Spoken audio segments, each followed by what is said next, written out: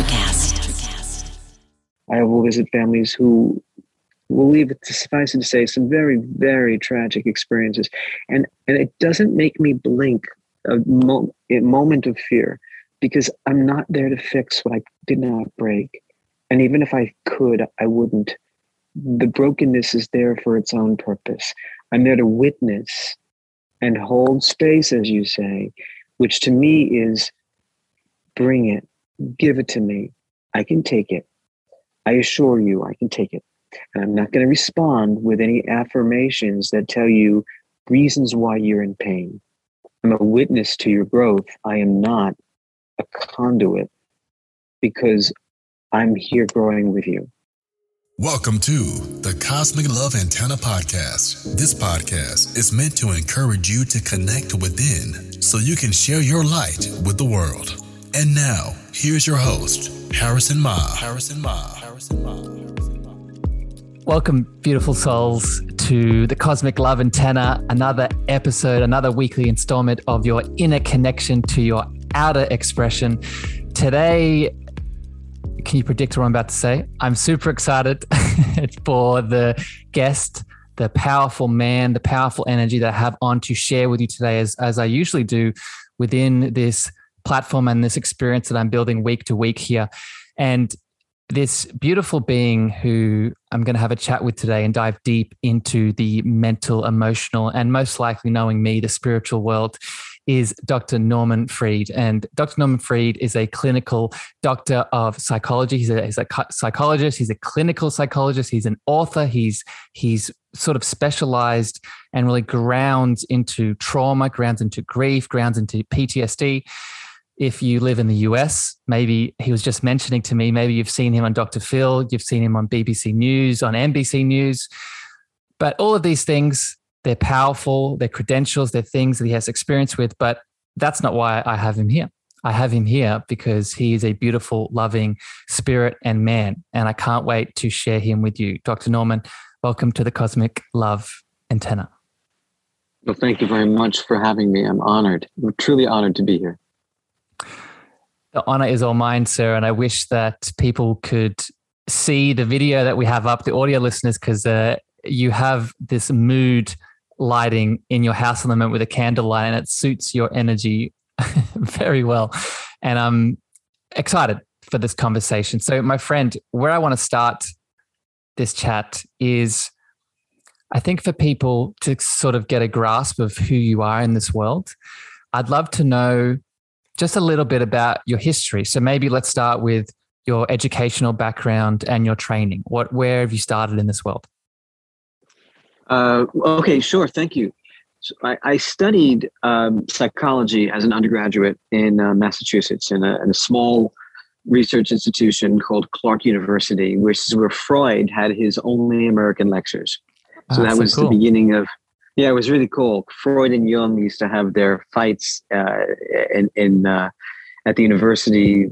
It was 1901, and so all of their letters back and forth are logged and cataloged in the library there. I graduated and I moved to Israel, and I began to work with Ethiopian refugees who were airlifted from Sudan and were ultimately brought into the country of Israel to become acclimated. And I flew there to help these beautiful African people learn about Middle Eastern culture, and they were teaching me about their culture. And we did all of this in a third language. They spoke Amharic, I spoke English, and together we learned to speak in the Hebrew language. I did learn Amharic eventually, so I was able to speak them in their mother tongue. And Dr. Norman, sorry to interrupt you, but can I ask why? Why were you doing this? I sort of want to go just a little bit further back because you know, and I want to get down this rabbit hole today in some of the topics we're going to talk about, but as you, as the individual, as the being that you are, why were you pulled to either that context or starting this study in general? I was pulled to the context of working with people in trauma, particularly because I was raised in a world where I was filled with trauma as well.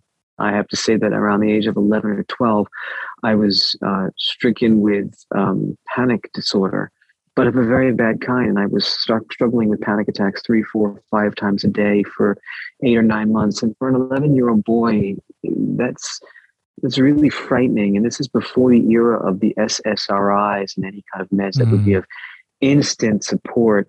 And I was raised in a home with an Orthodox Jewish father who didn't believe in psychotherapy. So I struggled a lot, and I made a commitment to myself that if I can get out of this darkness, I'm going to help other people when they come to me with a similar story. So at this point in my life, I had just graduated college, and I was thinking about going on for a PhD. And instead, I decided I'm going to work with the children that were airlifted from the Sudan desert. I had heard about them. It was called Operation Exodus. It was 1981. Or maybe it was 84. It was 1981. But whenever it was a time when these children were escaping with their mothers, and a lot of them didn't make it. And those that were brought to Israel were given a second chance at life. And I kind of wanted to connect with them. And I did very, very beautifully. And let me ask a question about that, Norman. So I find it very interesting of a man of your experience and wisdom and background, even someone, as profoundly aware and knowledgeable and wise as you, starts in this origin of pain to purpose, right? I think it's very easy for us as individuals to overlook that story in all of us, right? I think Joseph Campbell talks about it from the hero's journey perspective. We all go through some kind of evolution, or pain comes into our lives, whether it be through our upbringing, whether it be through some kind of traumatic event. And then we have the option of not only learning from that traumatic event, but transforming it as a gift that we then share the world. So I guess, Norman, what I want to ask you from here, as this starts to expand into your journey moving forward, and this is going to lead into some other questions I want to ask you about. For you as the individual, and I'm interested in this as a practitioner myself, did you see your pain start healing through the people that you started to help? So you may be using Ethiopia as an example. I know you healed something to a degree, but when you went there and were able to help these people, and maybe even now in your clinical work, do you see this as a sort of transference of healing on your end? I always had a craving to understand pain from the point of view of other people, probably because I lived inside of it so much of my life, and I was so scared and young, and I struggled so much in my childhood. I was raised in a home with a lot of abuse, a lot of alcoholism, a lot of drugs, and a lot of violence. And so for me, I just needed to make sense of the world. And the way I could do so was by connecting with others who also spoke the language of pain. So I guess I've always found myself drawn to people who really experience the human condition in its fullest form. Why? Possibly because I identify, also because I really feel as if that is how we all grow. I don't think anything that we've gone through in this, anything of value, any reward we receive, comes without the struggle first. And I teach a course on pastoral counseling in the School of Divinity at a seminary in New York City at Columbia University. And I teach the students, who are rabbinical students and imams and priests, that if we look at the scripture from the Old Testament and the New Testament, nothing that we've ever received in our lifetimes from God, from the Holy Spirit, has come without struggle first. And I think that that's really the human dilemma that we're all in. But as a result of the journey, nothing surprises me, Harrison, and nothing, as disturbing as these things may be in life, I say to myself, well, of course, this is what we're doing here. We're here to learn, and I really hope we have our joy, but we also have to experience the opposite of joy sometimes. Yeah. So I went from the experience of working with the Ethiopian refugees, and I discovered that I needed to have a degree. a formal degree that would allow me not just to do this work, but do it with wisdom, not lived experience, but clinical empirical data. So I came back to the United States. I studied at Emory University. I got my PhD in child and family development. And I moved on to a fellowship at Harvard Medical School, where I was working with pediatric populations, particularly children who were struggling with HIV and blood disorders. And that became the beginning of my career. I began to run a cancer center, a psychology department in a cancer center in New York. And over the next 18 or 19 years, I was the director of the psychosocial services for several hospitals where the children were being treated for pediatric hematology and oncology concerns.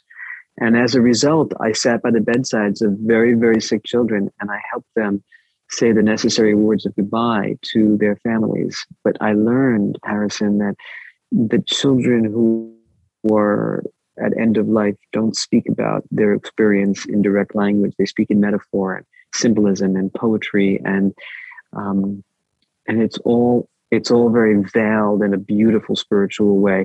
And I learned the poetry of end of life language, and as a result, I began to discover that this was absolutely what I was being asked to do in this lifetime.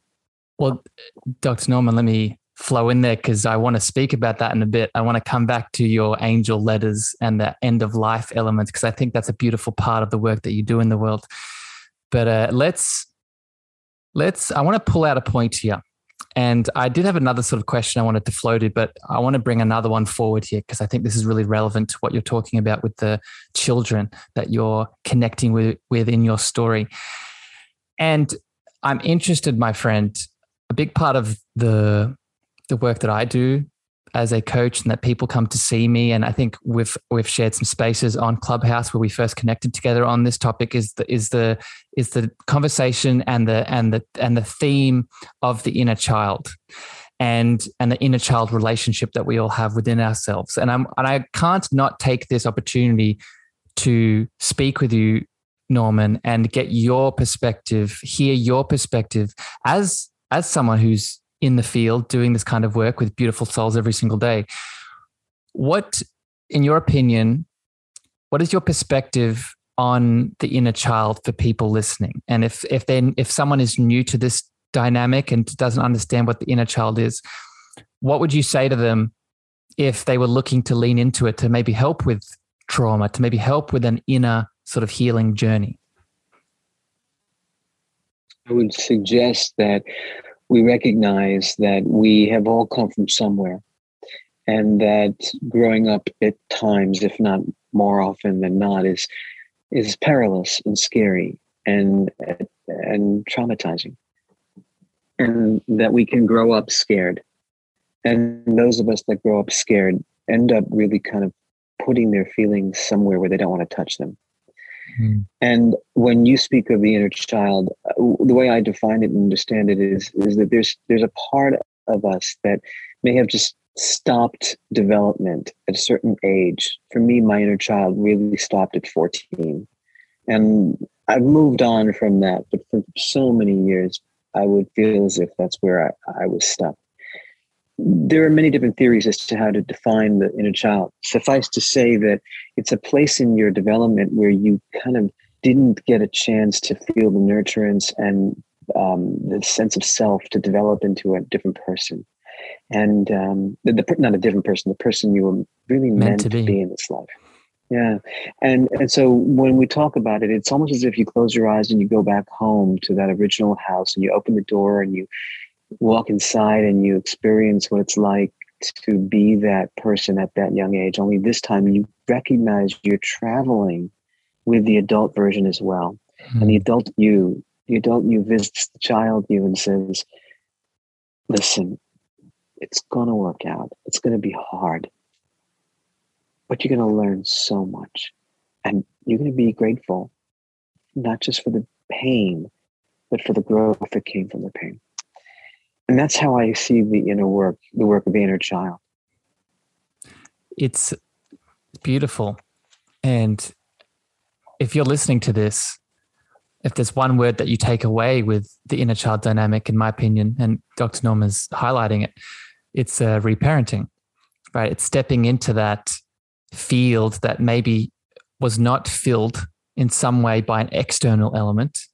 And now in your present moment, being the powerful human that you are, I like to visualize your hand out in front of you, and you have that little boy or that little girl holding on to that hand, right? And then you do all that you can to be the answer that you're looking for. If that answer was affirmation, yeah.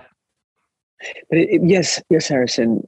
And yet, in my estimation, it's not as separate as that. It's not as if this adult version of me is sitting and talking to the young version of me. It's recognizing that the young version is me. It's complicated. That I am not just visiting a boy who's unevolved, recognizing that unevolved boy really has all the seeds of evolution inside of him. And so I don't see myself as holding his hand. I see myself as basically saying, come along. I assure you, it's going to be worth it. Love it. Again, I think this kind of work, it can be I think sometimes it can feel abstract for someone that's maybe new to this. And this leads into my next question here for you, Dr. Norman. This kind of work, that image that you just set up for me, I found it very easy to close my eyes and just imagine what you were saying. And then there was sort of internal reactions going on. But for someone new coming into this world, this is where an external element, whether it be a therapist, a coach, a practitioner, a doctor, someone outside of you, I think that's the space and place that can be very powerful for someone to get a grasp on some of these elements that sometimes are a bit hard to first lean into. So I would love to get your opinion, my friend. And I've asked you this before, and I want to get it here now on the podcast. Where do you think the role of a therapist in your regard, or a coach in my regard, comes in within this kind of dynamic? So even outside of the inner child, maybe some of the other sort of talk therapy or therapeutical modalities, what is the power of someone holding space for you and providing a container for energy to flow? It's interesting to use the word container, Harrison. I never really thought of it like a container. But it's true. It is a way of containing the energy that's going back and forth between patient and therapist. I want you to know that I don't approach a therapeutic session as Norman. Before every appointment, I ask God to come with me and through me and allow me to utilize my human hands and my mortal voice to do the work that God can't do without a human form. I'm not at all trying to sound arrogant. I'm actually trying to be very humble. So, and remember, the work I do is with parents whose children have been murdered or suicided or overdosed. I'm working with people who themselves have been thinking of hurting themselves and have been through awful, awful victimization. And I literally stand there and I say, God, please, please purify my heart and open up whatever exists in terms of a portal here so that you can come through me. And I find myself sitting with my palms up and open because I'm almost asking for energy to come through me. I find that if my hands are closed, I'm blocking whatever energy I could get from divine or from source. So that's one thing that I do. The other is I recognize that it doesn't matter how I say what I say. It matters that the message gets across. So I'm not afraid to sit with people who are in pain because I don't have the answers. I never did. No one does. And I will visit families who've lost more than one child in a car accident. I will visit families who will leave it to suffice it to say some very, very tragic experiences. And it doesn't make me blink a moment of fear because I'm not there to fix what I did not break. And even if I could, I wouldn't. The brokenness is there for its own purpose. I'm there to witness and hold space, as you say, which to me is bring it, give it to me. I can take it. I assure you, I can take it. And I'm not going to respond with any affirmations that tell you reasons why you're in pain. I am a witness to your growth. I am not a conduit because I'm here growing with you. Now, why do I say it that way? Because so many people that I work with will complain to me about how loved ones and well-intentioned friends will say things like, your loved one is a better place, or God only gives us what we can handle, or heaven needed another flower. And I know why this happened to your family. And those statements are incredibly unfair. They may act as salve or balm for the speaker, but those words rarely penetrate the hearts of those that are broken. And those of us that are hurt and grieving and scared and lost know that words are not going to reach as much as very, very beautiful, open-hearted questions, curiosity, loving, honest interest in the other person's experience. I don't care if you're the Pope or the High Rabbi in Brooklyn, it doesn't matter. You don't know any more than any other human mortal being the reasons for the pain. And it's not your job to explain away something that you didn't create or destroy. However, it's your job to hold that pain so that the people with whom you sit know they're not alone. And when you do that, you don't burn out. You're not here to fix anything. It's a beautiful, beautiful story. I've told it to you before, Harrison. It's about a beautiful boy, and his mother sent him to the store to buy a loaf of bread, and he was gone a very long time. His mother began to panic and worry, and when he finally comes home, she says, "Where have you been? I just sent you for bread." And the boy said, "I know, but on the way home, I came across a little boy with a broken tricycle." And his mother said, "You don't know how to fix tricycles." And the boy said, "I know." So I sat down on the curb and I helped him cry. That's what we do, Harrison. We don't know how to fix what's broken, but we do know how to help people cry. In the process, they discover that they're not alone, that there's a healing peace, that our private sorrows are rising to a public abode where others might actually speak a language that we understand. So it's the beautiful. best we can do. It's so beautiful. Thanks. Thank you. You're welcome. And I hope everyone's tuning into this and really going beyond even some of the words that Dr. Norman is saying, because there is a thread here. And I want to hit on a couple of things, my friend, that you said. First of all, have you ever experienced Reiki? Have you ever done any kind of Reiki healing, either as a practitioner or yourself? You've received? Yeah. Yes, I received. Yeah. And Reiki, it's a big part of what you were talking about, a big part of, as a Reiki practitioner myself, how I do a lot of across the ocean digital Reiki, right? So you could be a client that I could give it to and it wouldn't matter, right? The distance doesn't matter. What matters is the ability to be open to receive, and how Reiki moves is through those palms, open those palms. So for people listening, what Dr. Norman was saying about at the start of his story about really opening the hands and noticing a difference and a shift, there is a big part of that energetically when those hands, our hands they're many things. They're part of our communication. They're a part of our meridian line and our chakra system. But energetically, right, there is a big difference between palms down and palms faced up.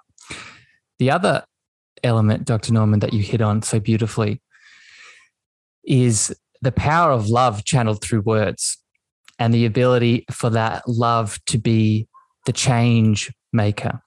So whether our words are constructed in something, so if we're working with a person that is moving through grief, that is moving through PTSD, that is moving through trauma, I think something we often overlook is the power of love behind the words in which are directed at a person.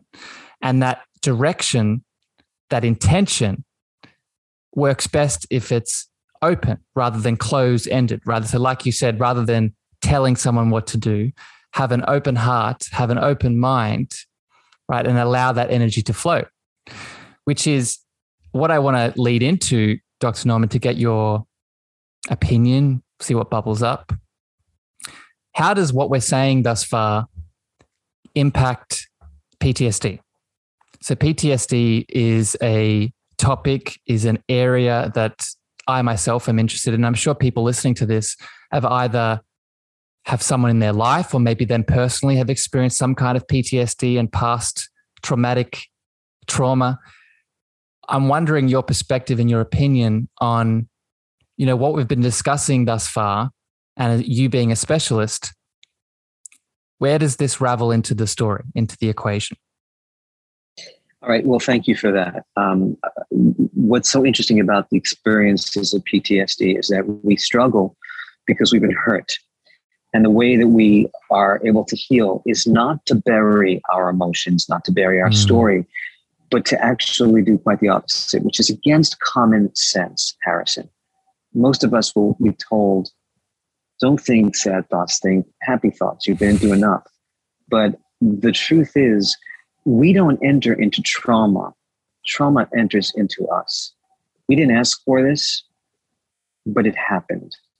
And so the way we are able to heal is by showing the trauma the door, opening a window and saying, you can't stay in here forever. And therefore, the power of a loving connection and the power of loving words is the beginning process of healing. How so? Because every one of us, Harrison, has a story to tell. A story of woe, a story of wonder, perhaps both.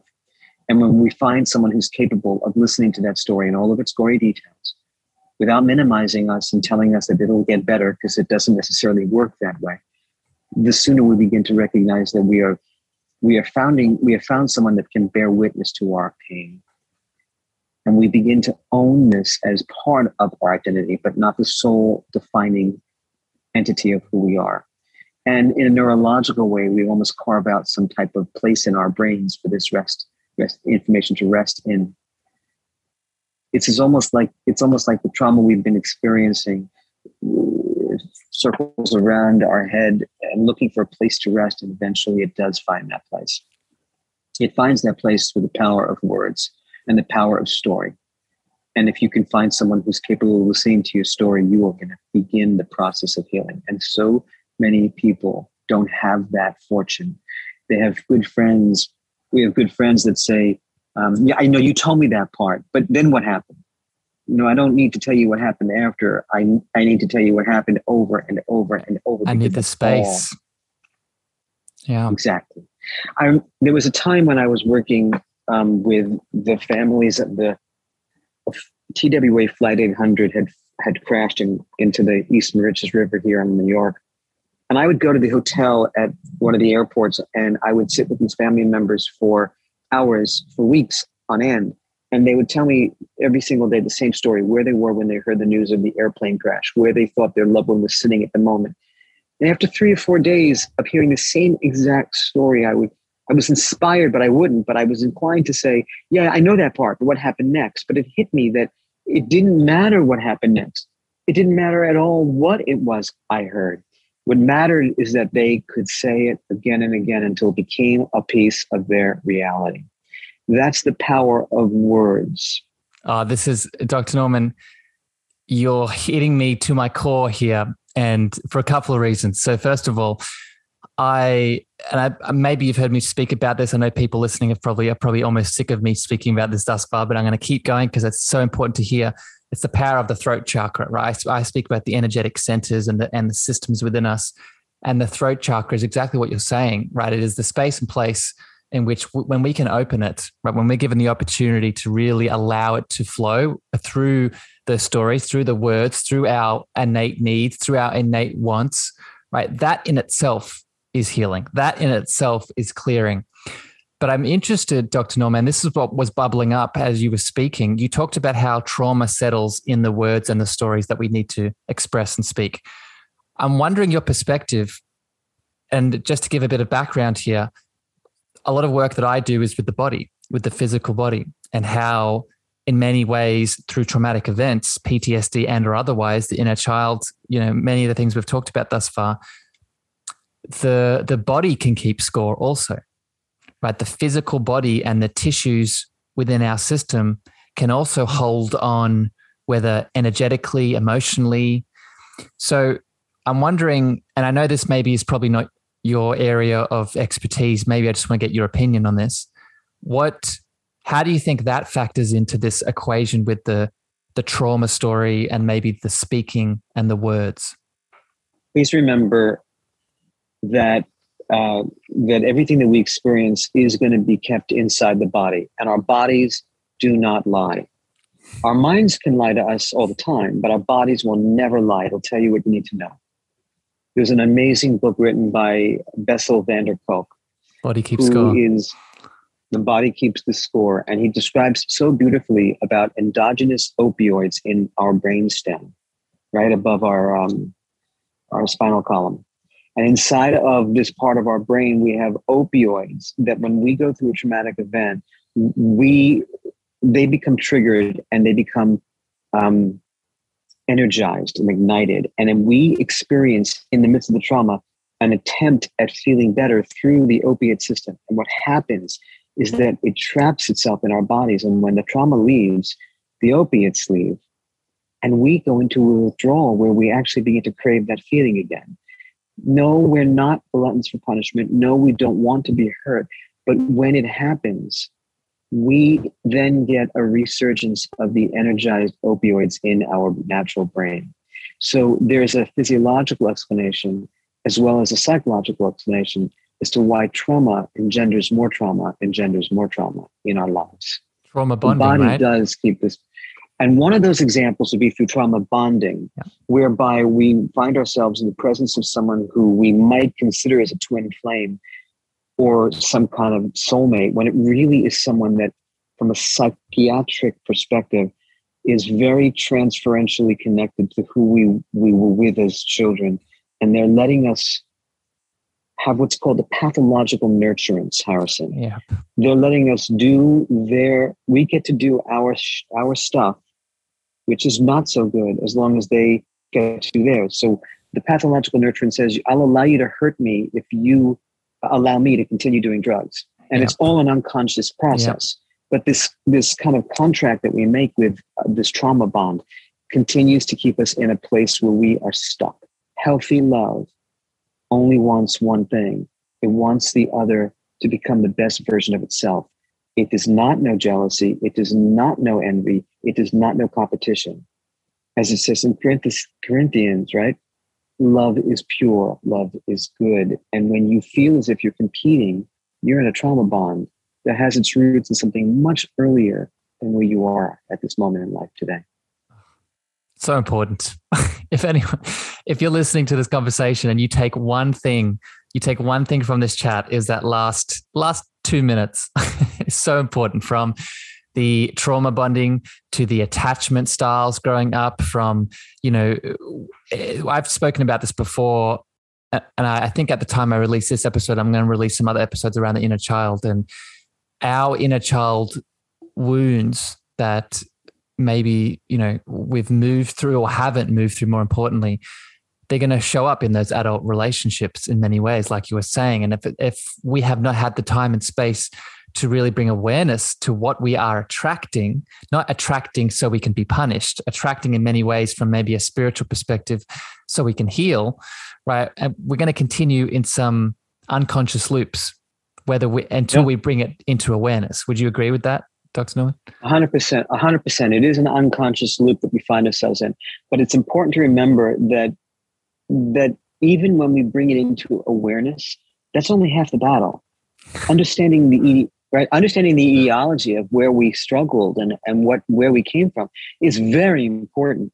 But that then gives us the next important feature of our work, which is to try something different and take the risk. So someone who was engaged in a traumatic connection with an abuser growing up might actually find that they are connecting comfortably with people who are bad for them. But as much as we don't want to be mistreated, we don't know any other way. That's what our unconscious knows. Yeah. So when I work with someone who's understanding where it is that they came from, they may gain access to that wisdom, but now they have to start loving and living differently. And that's scary. That's when a beautiful relationship goes bad, because it's not something that they're used to. Yes. So important that, and I want to get your opinion on this, Dr. Norman. I explain that as the safety mechanism of the ego mind structure, right? It's almost like a protection mechanism in many ways, is that when they start going outside of that, that's when maybe those old protection mechanisms are wanting to reactivate and bring the person back into their safety and their comfort zone and what they're familiar with. But maybe unconsciously, or maybe there is an element they're unaware of. It's actually outside of that safety zone, that familiar zone, that comfort zone is where growth and expansion occurs. So we can start healing these mechanisms. Would you agree with that? Is that a accurate analysis, or would you say it differently? I would say it exactly like that. And I would add, this is the dialectic of the human condition. It's the swinging of the pendulum from good to bad, and that humanity has always been caught in the pendulum swing. We will have good, we will have bad, and we hopefully will learn from both. But inside of all of that struggle is the medicine that's here to heal us. So even though I may find myself recapitulating old patterns, I have to until I don't have to anymore. And there comes a time, with the help of therapists or psychic healers or spiritual guides, there comes a time when the psyche says, I've had enough and I want something healthy. And that's because the human condition strives for improvement at all times. Even those of us who have been hurt, we strive to improve our souls. Oh, that goosebumps with that one, Dr. Norman. It's because we live in a society and culture at the moment that teaches the opposite, unfortunately. Right? There is a culture and there's a system of systems. I was just having a conversation about this with a colleague, that we live in a world where there is a system of systems that, there's sick care and symptom care, and this idea that if we are aging with any kind of dis-ease or challenge, whether it be physical, mental, emotional, spiritual, then that is normal, right? That's just a symptom of getting older. And if you're uncomfortable, if you're in a chronic challenge, again, either mentally in any aspect, then just treat it. Just treat it, the symptoms, just, every now and then hit the top of it. But this is something you're going to have to learn to deal with. But that's not what you're saying. You're saying that there is a deeper state of healing and homeostasis that we all can connect into. Am I hearing that right? I am saying that. And the way that one reaches that level, that place, which is hard to define, is through embracing the pain until you can place the pain, right? We go back to the Old Testament, the story of Jonah, who was swallowed up by the ocean and then carried away into the belly of a whale. And Jonah sits alone in the belly of the whale. It's a beautiful metaphor. And he says to God, I'd rather die than have a fate such as this one. And God says, sit a while, Jonah. There's something to be learned inside this darkness. And we all need to understand that in the darkness, there's wisdom to be gained. Only we don't have that patience. We're human beings. We are ego-driven and ego-debilitated. And as a result of that, we want relief immediately.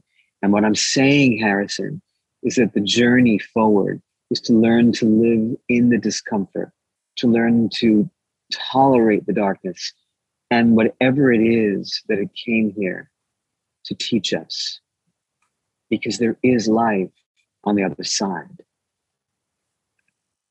Dr. Norman, I have a sort of statement and a definition of health that I want to share with you.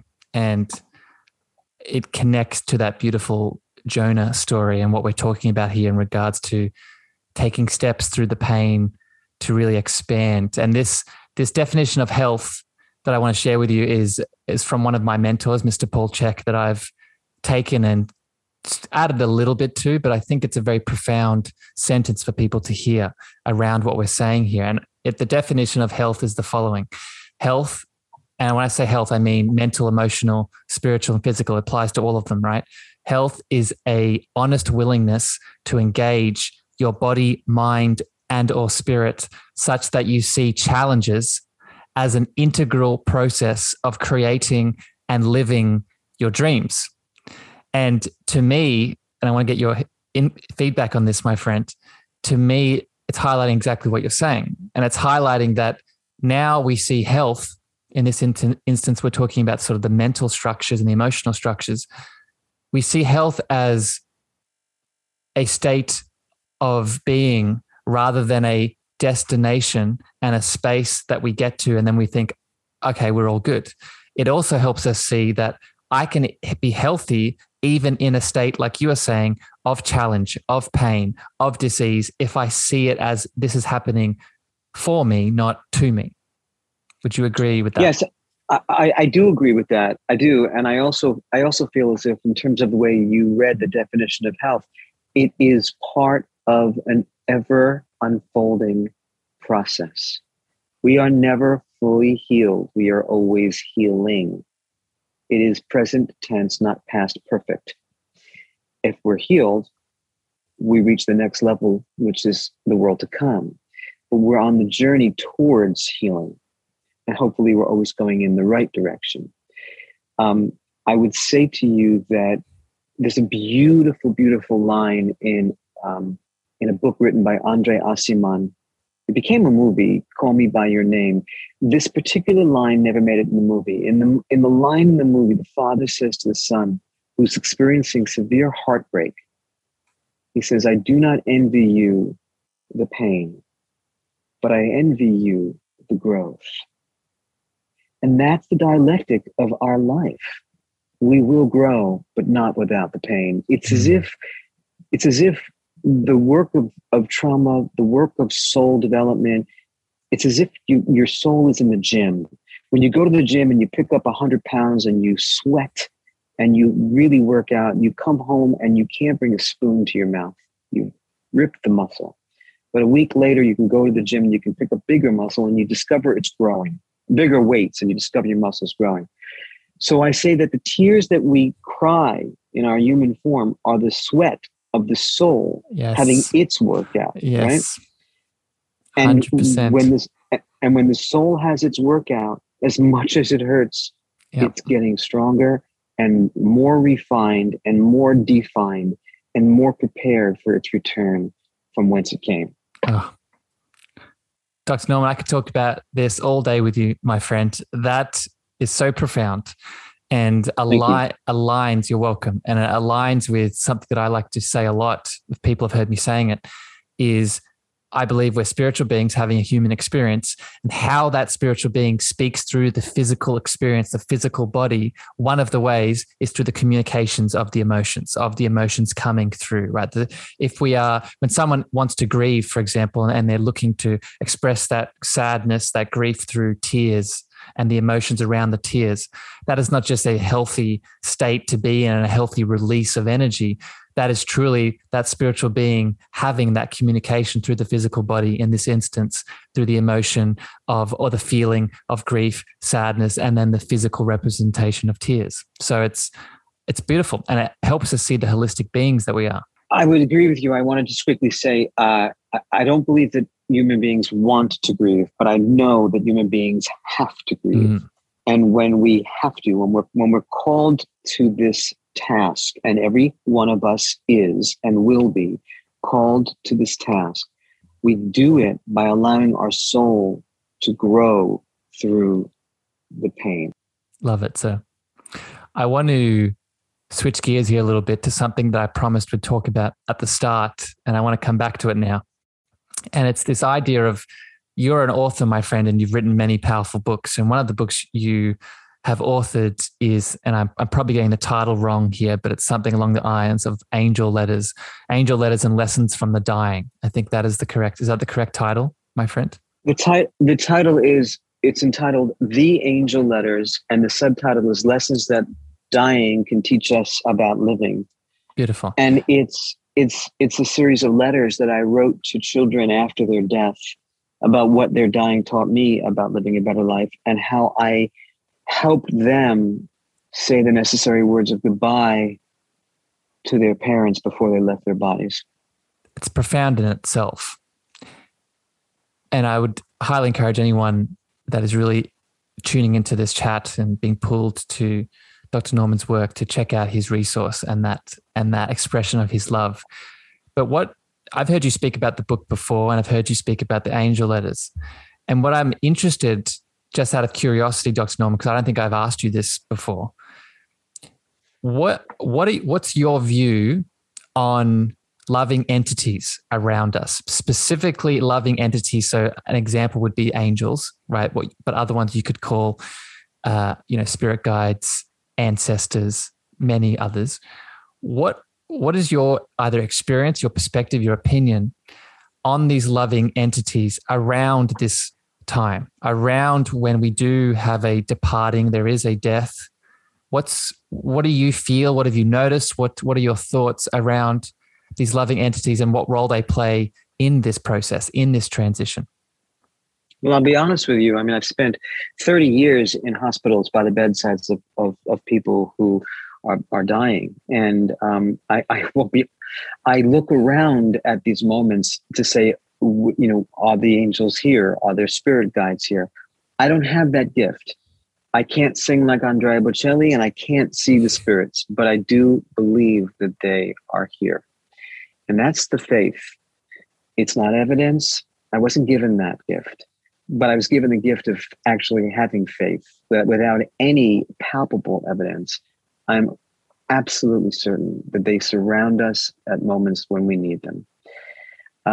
I can tell you that when a patient dies, I'm visited by them for many, many days after they pass, as they pass. And they come to me in music, in messages on billboards, in things I see in nature. And they are very, very clear. But that is their way of saying to me, thank you, and I'm on my way, and I'm okay.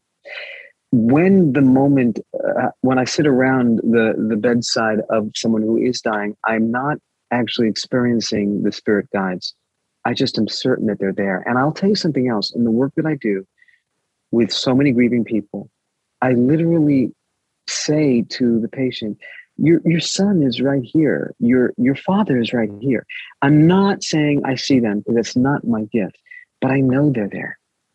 And there are times when I will actually start a session by talking to the loved one who passed, and I'll say, please come with me through the session as I help your mother or father make it through the next hour. And I sit, as I said before, with my palms open, because when you think about it, when babies are born, they're born with their fists closed. And when people die with their arms open. And the middle of between birth and death, we spend the rest of our lives trying to figure out which is the better way. And I really think that when we can leave our hands open, we surrender. So I leave my hands open. They're hard to hold, but they're also very available to spirit. And so I expect that energy comes through that isn't even given to me, it's given through me. That's the best answer I can give you, Harrison. I've not seen, but I've experienced, I felt, and I have a knowing that is something I don't have to challenge or be challenged by. It's my knowing. There are times when I'll tell a story about my own mother or father who are both, in heaven, and I'll say something about them, and then when the session's over, I'll say, "I'm sorry, Dad. I know that probably didn't really sound very nice, but that's really my view of what happened in those days." Yeah. And I know that they're here and they're listening. And I also know that I don't need to apologize because they're in a plane of existence that doesn't experience shame or anger. But they know I'm in a human mortal meat suit that doesn't experience what they experience, but rather is limited by a very debilitating ego. Yes. And I don't have the freedom of consciousness that they have. So I say, I'm sorry. And I know they say it's okay. So my friend, I'm going to maybe make this a bit of a teaching moment for you. I'd love to share something with you here. And so thank you for sharing that experience. And that knowing that you spoke of, I think, is the most important element of what you shared. It was all important, but that knowing is not for people listening, that is not a Dr. Norman thing. That is something that we all have access to all the time. Our ability to tap into it, our openness, our willingness, that is the thing that changes. And Dr. Norman, I'm wondering, I would love to challenge you here and maybe give you a bit of homework, because I do know, and just correct me if I'm wrong, you are still working with children and the departing, or is it that's finished now? Is this still something that's happening? It's not that it's finished. It's just that I found that I needed to leave the centers so I could do more private work and write more. So I spend more of my days with the survivors after a death has occurred. Okay, good. So what I would suggest, and just see how this feels for you, and I'm sharing this now because I want to share this with everyone else listening. And I did a Clubhouse room on this morning. And so it's fresh on my mind. In my opinion, my belief, we all have access to spiritual senses, right? Whether you want to call them channeling, deeper senses of awareness, knowing, intuition, whether you want to call them the clairsenses, the clairaudience, the clairvoyance, the claircognizance, all those things. What helps us expand them more? So, and this was triggered, Dr. Norman, by what you said about, I don't have the seeing or the other abilities. And that's what I want to challenge here, Dr. Norman. I would respectfully disagree, because what I've seen of you and what I've seen, how much love you give the world and the way that you approach people, I feel and I know that there is more inside of you, that there is more for your love to express itself. So I want to throw it back to you and see how this feels for you. Would you yourself be open to going deeper into these senses that you have? I've always wanted to. I've even tried. The answer is yes. It's very complicated, because in order to do the kind of grief therapy I do, I need to be grounded in here and now, even though I might have a sense of what's going on in the there and always. So the answer is yes, but with trepidation. Yeah, of course, especially with the kind of work that you do. But I wanted to add that in, my friend, because I know you have the same belief as me, and it's this idea that we are walking on this path, this soul path that we all walk, right? And on that path, we are led in certain directions and given certain things to express and share with the world, as you shared at the start of this chat with your story, right? And I don't think it's a coincidence that we met. And I also don't think it's a coincidence that we have such an affinity for each other. I love you very much, and I know you've shared that with me. So yeah, just let me know. Let me know how it goes. And if you ever feel called, if you need a bit of help with this, I'm always willing to give a bit of support, just so you know. I do appreciate that. I do. And I will take you up on the offer. I do want you to know that in 30 years of doing therapy, it's been hard for me to distinguish what was a psychic moment versus a psychotic moment. And I'm not joking. I have patients who go into fugue states and they think that they actually spoke or received information from another plane. And I think that they actually had more of a dissociative event because of their own trauma. Let's talk about this, Dr. Norman, because I think this is a very good point. I think this is a very fine line that people don't know how to balance. How do you approach that? How do you distinguish, in your opinion, the difference? The way I distinguish the difference is by having healthy boundaries. So when someone will tell me in my office, and it's happened, Harrison, I've had patients that will say to me, you know, your mother's here. Oh, no, your father's here too. And I'll say, well, my mother and father are in heaven. No, but they're here. They're here. They're right here. And I have to decide if I'm going to be impacted by that on a boundaryless way, which means I'll believe it, or if I can erect a healthy boundary and say, now, what is this patient's purpose in doing this? Yes. Because my mom and dad, who I know exist in some manner, would never interrupt a therapy session. They just wouldn't. So I have to determine with my cognitive abilities, my mortal brain, yes, what else could be going on. And if I am over involved in learning what it is that person wants to say, I may be susceptible to believing something that's not true. Yeah. But if I'm recognizing that this actually may be something that is here for me to learn from, I'll spend more time trying to understand it. It's about boundaries, Harrison, because the work of psychotherapy requires really, really defined relations. I would add to this, my friend, and say, I agree with the boundaries. And I would also say, be willing to ask yourself the question, meaning that I'll just give an example of something I've noticed similar to this, not in a sort of clinical setting, much like yours, but maybe people can imagine this. I get, a quite amount of messages asking me about these kind of things on a regular basis. And sometimes I have people come up to me and say similar things. They say, I've had this download last night. This is what had happened. We've spent a previous life together. And in that life, you were my daughter, or you were my father, or whatever the relationship was. And because of that, now we need to do said thing. And one, the boundaries come in, like you gave the example of. But two, what I would add is, like you said, with the sort of the logical brain, or even just an inner dialogue, ask yourself, okay, maybe that's true. Maybe they have good intentions. Maybe they don't. But how does this feel for me? Still check that box and ask yourself, okay, is this, like you said, is this appropriate right now? Or how does my inner voice react to this? What is my inner voice? What's the opinion of my voice? Don't disconnect from that. Does that make sense? Yeah, no, it's true. And it makes a lot of sense, Harrison. It's why I say to you that I listen to my body, because my body never lies, but my mind does. So when I'm in the presence of someone who is shifting into a topic that doesn't feel right in the body, it's not a function of fear. That's cognition.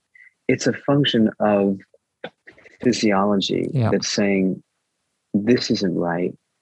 And you've given this body understand what's happening inside of it. And what's happening inside of it is telling you something. Yeah. And that's really where the idea, not the idea, but the training of being a psychotherapist comes from. I really have to take a look at what people are saying on many different levels, many levels. Even a joke made in therapy is interpreted by me in 3 to 5 different ways. It just is. And it makes for difficult conversations at dinner, but it makes for fascinating therapy. It really does. That doesn't mean I respond to all of it, but I catch it like, oh, okay, there's that. Oh, and that one just came flying. Yeah. Okay, let me hold these, because there's a lot of unconscious transference being flown in this room. And I want to see how much of it is needed and how much of it I can let go of. And people think, oh, this is an easy job. You get paid a lot of money to sit and listen to people talk. They don't understand that I'm lending not just my ears, I'm lending my psyche. At the end of an hour, I'm exhausted. I'm beat up because I'm feeling the projections, the energy that they don't want to feel, and they throw it onto me in some unconscious and sometimes unkind way. Yeah. And at the end of the hour, I have to do 20 to 50 push-ups just to be prepared for the next session. Right. And that's because there's so many ways to interpret and understand what is being said with words. So much. It's so important. I was just laughing, Dr. Norman, because I was just visualizing that, and I was contrasting it to the dinner setting. And I think, and I'll end with this, and I'm speaking of energy. I want to be mindful of your energy, my friend. I know it's late there, so I want to wrap this up, but I have one more question for you. But as people heard that from Dr. Norman, I really want people to sit with this idea that, the coach, the therapist, the clinician, the practitioner that you're working with, see that they are very human too, right? They might have these beautiful modalities and these abilities that they're supporting you with, whether they're trained in some sort of background or they have innate skills, but see them as there is a human side that has a very finite amount of resources that we need to be aware of on both sides of the relationship. Dr. Norman, I have one more question for you.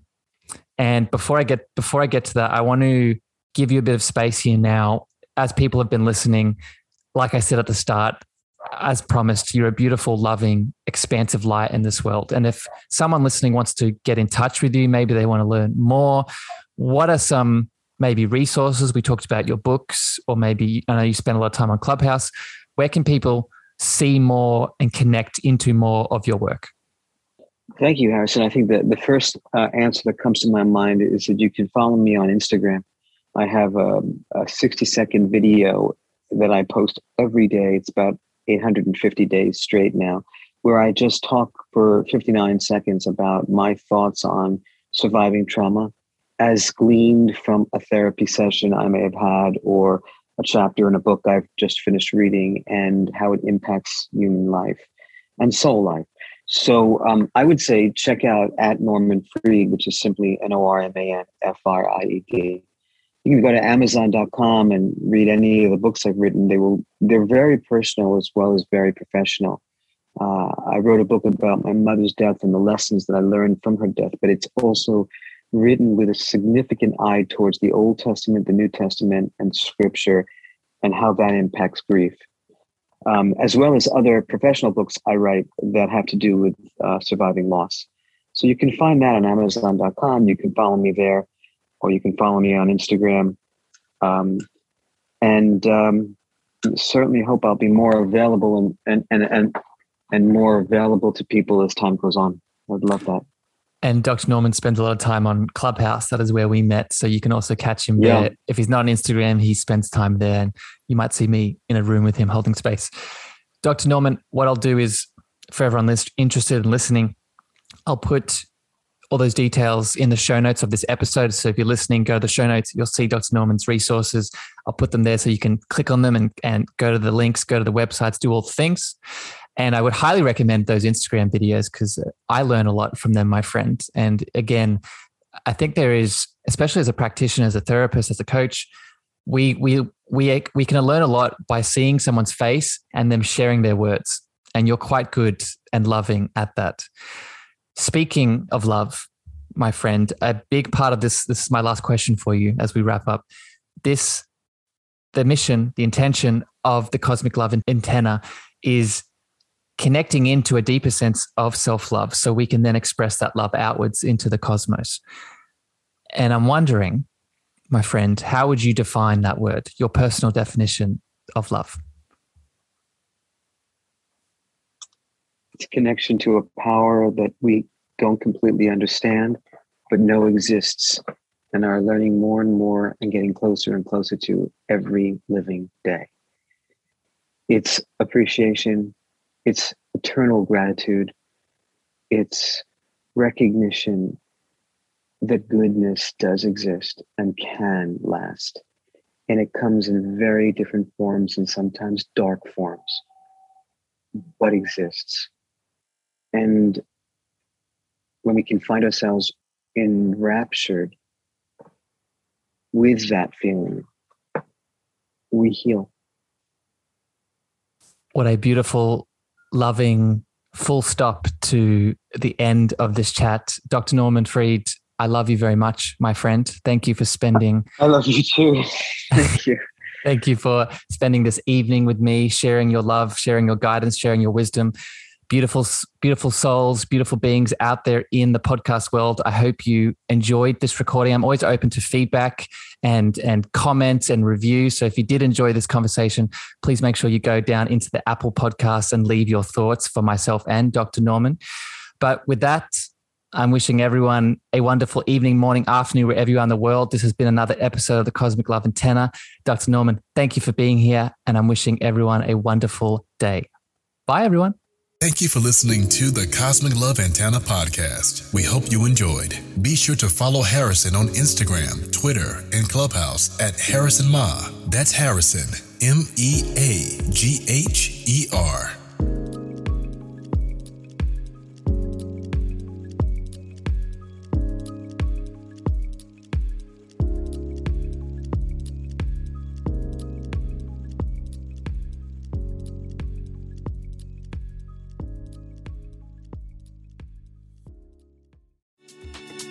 Hey guys, it's Miriam Love here. and I want to share something very special with you. Check out my new release, All In, the Spanish remixes, out now on Electric House Records. And always remember, be love, share love, all love.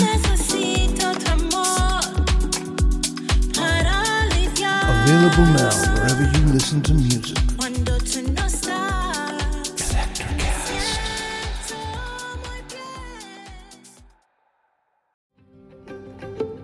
Have you ever wondered what actually happens in Congress every day? Stay informed on Capitol Hill's daily happenings with a concise, factual summary of the Senate and House of Representatives' activities from the previous session, free from bias, on the Congressional Record Daily Digest podcast.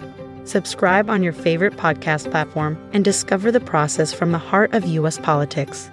The Congressional Record Daily Digest, an Electric Cast production. Electricast. Electricast.